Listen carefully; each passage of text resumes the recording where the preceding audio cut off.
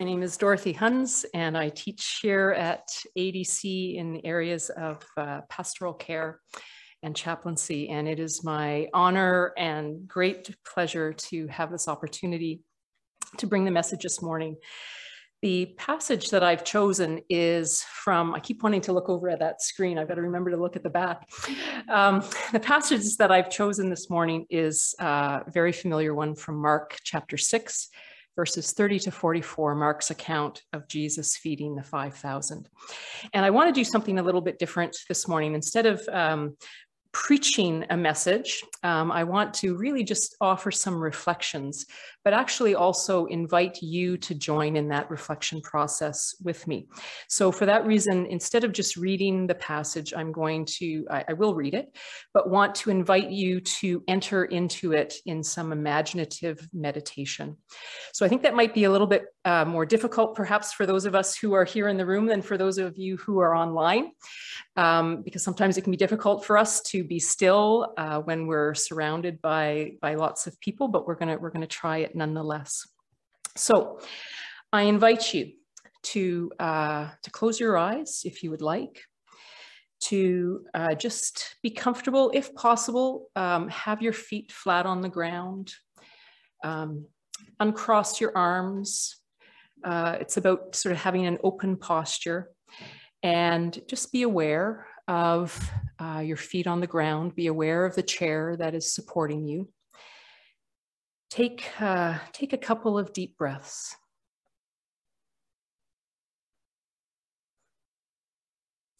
And just seek to be present with yourself. And more than that, acknowledge that Jesus and our Father and the Spirit are present here with us, here in this room, and with all of you who are online. And I invite you to, as I say, enter imaginatively into this encounter with Jesus. So I'm going to read the passage a couple of times, and then I'm going to give some silence for you to just, in the words of one author, to imaginatively daydream on the passage, but really just imagine yourself in the scene. Don't try to learn anything from it. Don't try to analyze it. Just watch, listen, particularly be attentive to Jesus, and also be attentive to yourself and what thoughts and emotions, questions might be burbling up inside of you. Also, just so you know, in case so you're not surprised, I'm not going to read the entire passage. I'm going to stop at verse 37. The apostles gathered around Jesus and told him all that they had done and taught. They had just come back from their missions trip. And he said to them, "Come away to a deserted place all by yourselves and rest a while." For many were coming and going, and they had no leisure even to eat. And they went away in the boat to a deserted place by themselves. Now many saw them going and recognized them, and they hurried there on foot from all the towns and arrived ahead of them. As Jesus went ashore, he saw a great crowd, and he had compassion for them, because they were like sheep without a shepherd, and he began to teach them many things. When it grew late, his disciples came to him and said, "This is a deserted place, and the hour is now very late. Send the people away so they may go into the surrounding country and villages and buy something for themselves to eat." But he answered them, "You give them something to eat." And reading again. The apostles gathered around Jesus and told him all that they had done and taught. And he said to them, "Come away to a deserted place all by yourselves and rest a while. For many were coming and going, and they had no leisure even to eat." And they went away in the boat to a deserted place by themselves. Now many saw them going and recognized them, and they hurried there on foot from all the towns and arrived ahead of them. And as Jesus went ashore, he saw a great crowd, and he had compassion for them, because they were like sheep without a shepherd. and he began to teach them many things. When it grew late, his disciples came to him and said, "This is a deserted place, and the hour is now very late. Send the people away so that they may go into the surrounding country and villages and buy something for themselves to eat." But he answered them, "You give them something to eat." So in the silence now, just take some time to be with Jesus and be aware of what you see, what you hear, and what you feel, and what you think.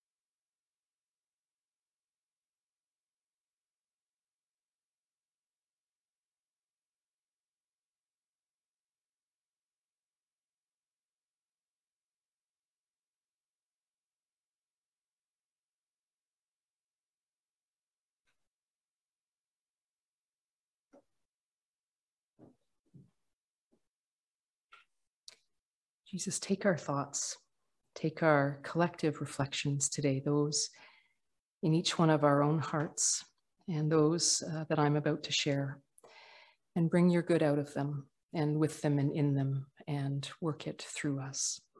We pray in your name. Amen. What I'm about to share may be similar to some of the thoughts that you had. They may be different. It doesn't really matter. The point is that we're engaging with this passage. So hold on to the things that came to mind for you, and then we'll see where this goes.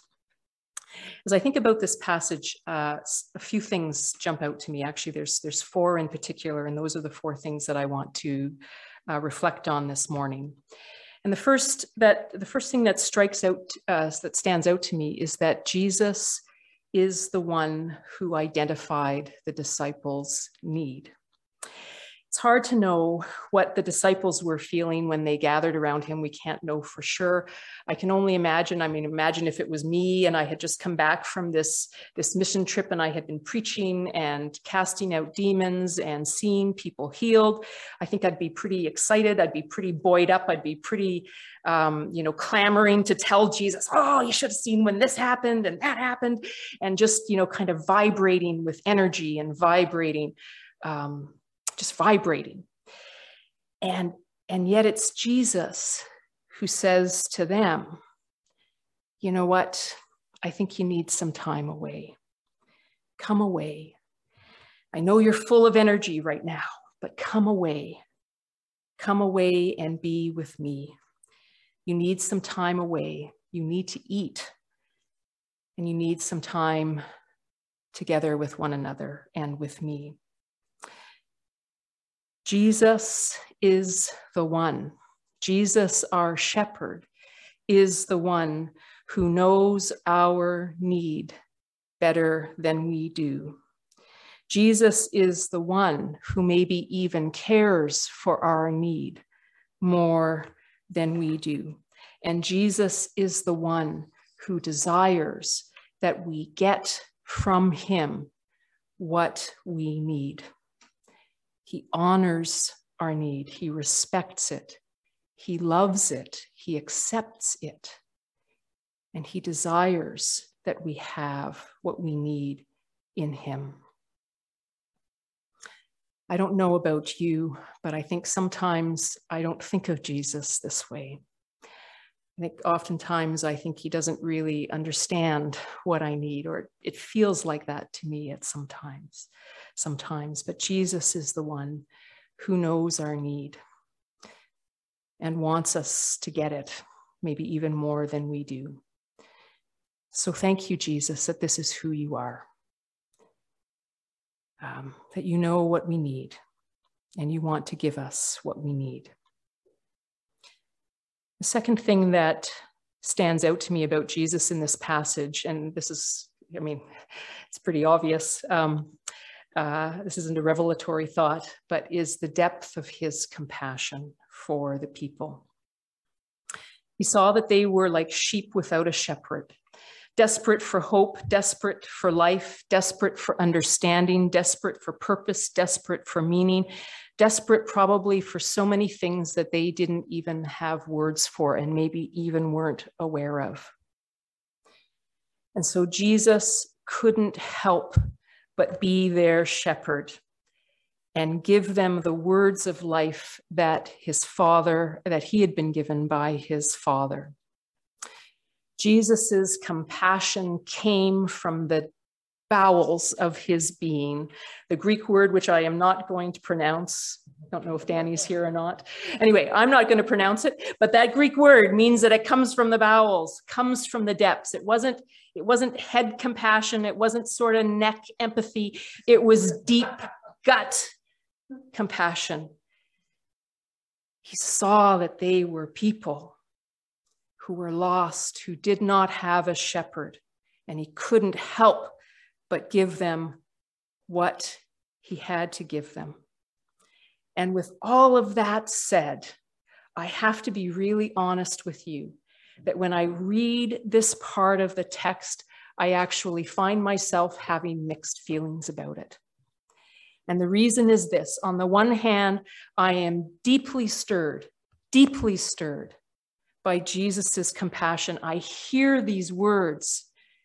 He saw that they were like sheep without a shepherd, and I feel the desire, and I feel the yearning, and I feel the compulsion to want to be with Jesus in his shepherding, to be an under-shepherd with him, and to be one who works with him to bring life and hope and meaning and purpose and freedom and grace to those who are lost. And my friends, it seems to me we live in a pretty lost world right now.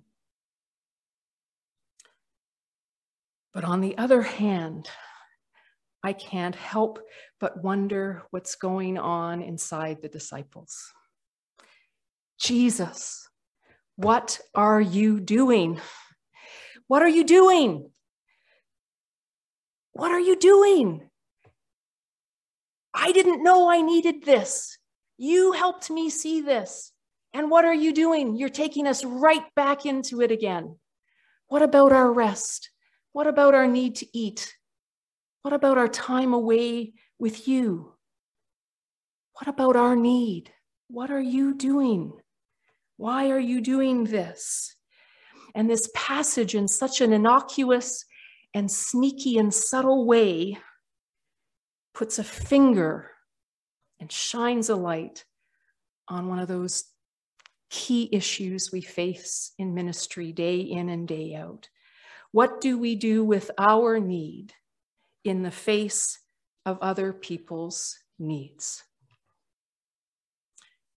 And maybe even more importantly than this, it gives us permission to ask, Jesus, how do you really see my need in relation to the people you are calling me to minister to? Do you really honor it? Do you really respect it? Do you really love it and accept it? Do you really desire for me to have my needs met in you? Or is our need only valid until a greater need presents itself? I think we need to sit with this a little bit, because this is a huge conundrum that we face in ministry.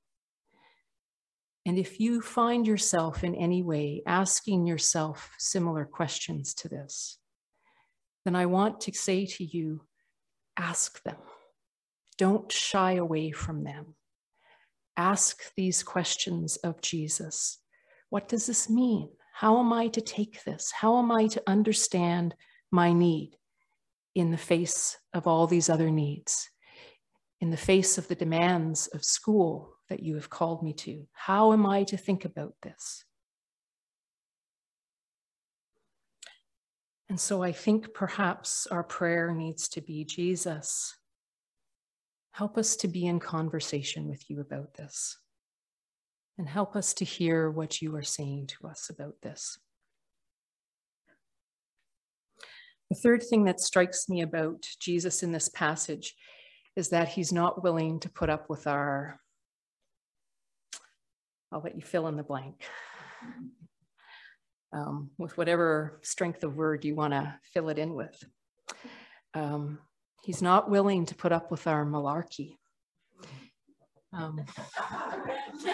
Was that the word you were thinking of? It was just such a fun word. I just had to use it.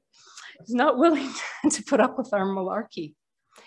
He's not willing to put up with our half-hearted attempts at care.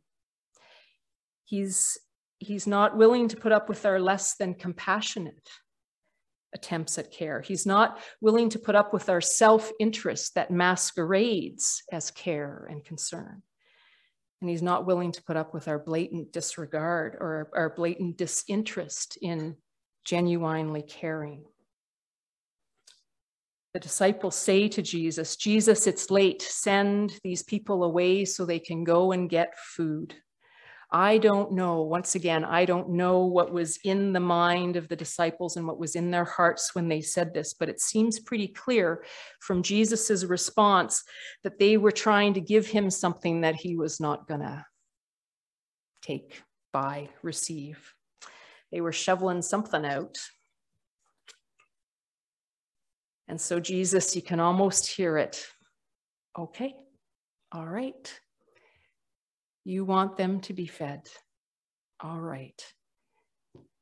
You feed them.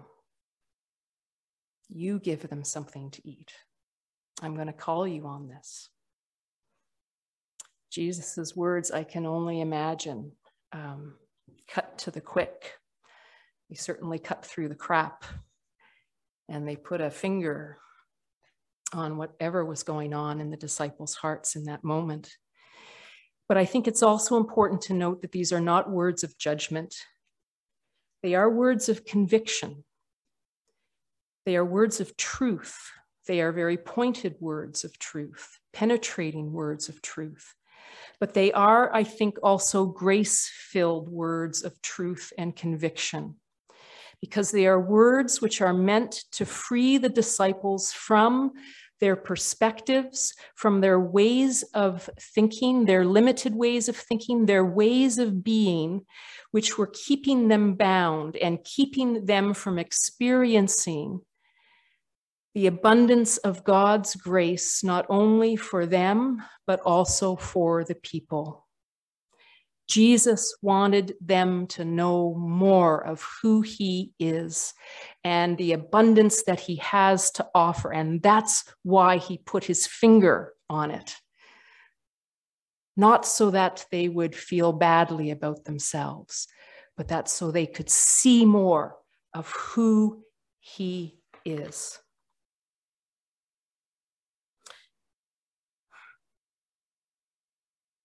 Jesus, thank you that you are the one who loves us and embraces us, even in the midst of our limited and sometimes self-interested perspectives.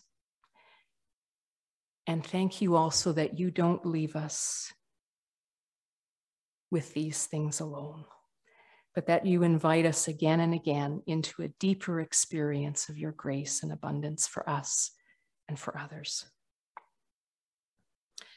The final thing that stands out to me about Jesus in this account is that Jesus is the one who doesn't let our mixed motives, who doesn't let our limited ways of thinking, who doesn't let our sin, who doesn't let our ordinariness, our lack of resources disqualify us from being a part of the miraculous work that he is doing in the world. After these words of grace-filled, pointed conviction come the words of invitation.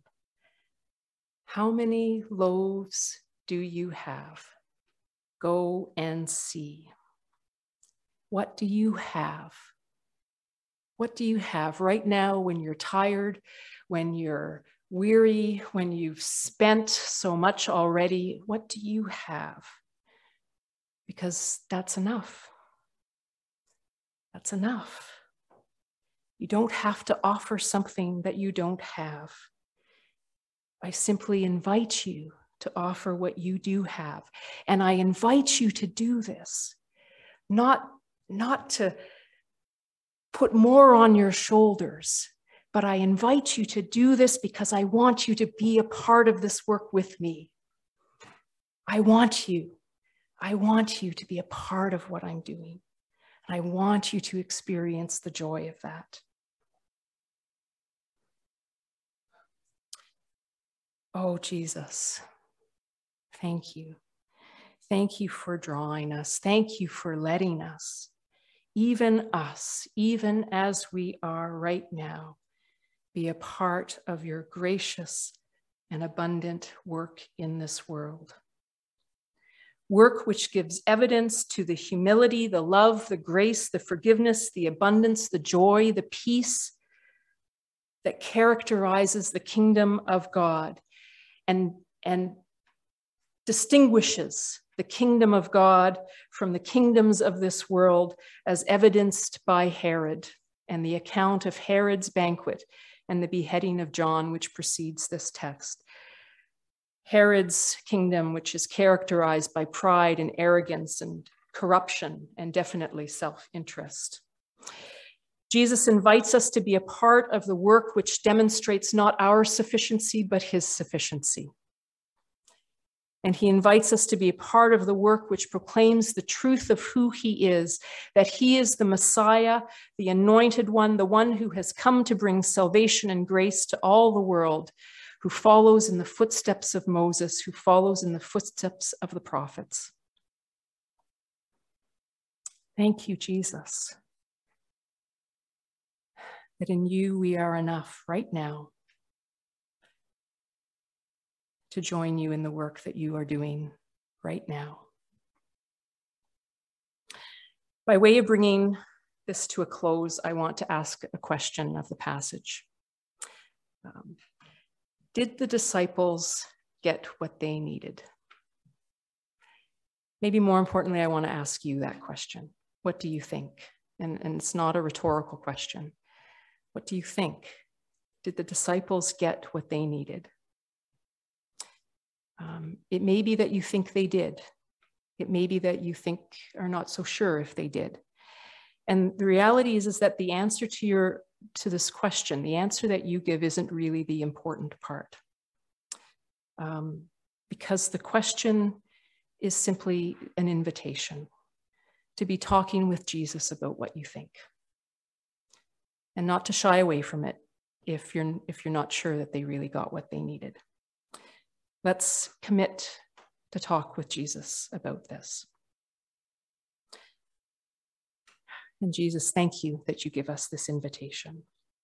Please join me in prayer. Jesus, thank you that you know what we need and what we need even today. Thank you that you are already at work, meeting us and providing for us what we need. Thank you that you encourage us to ask you for what we need. And so, Jesus, we ask you again today that you would provide us with our daily bread, with all that we need for this day. And thank you for the promise that no matter what we are doing, whether we're parsing Greek, answering emails, writing an essay, that even in these things, you are inviting us and enabling us to be a part of your work in the world. Bring your good out of these things. Bring your fruition. Accomplish your will and your ways, we pray in your name. Amen.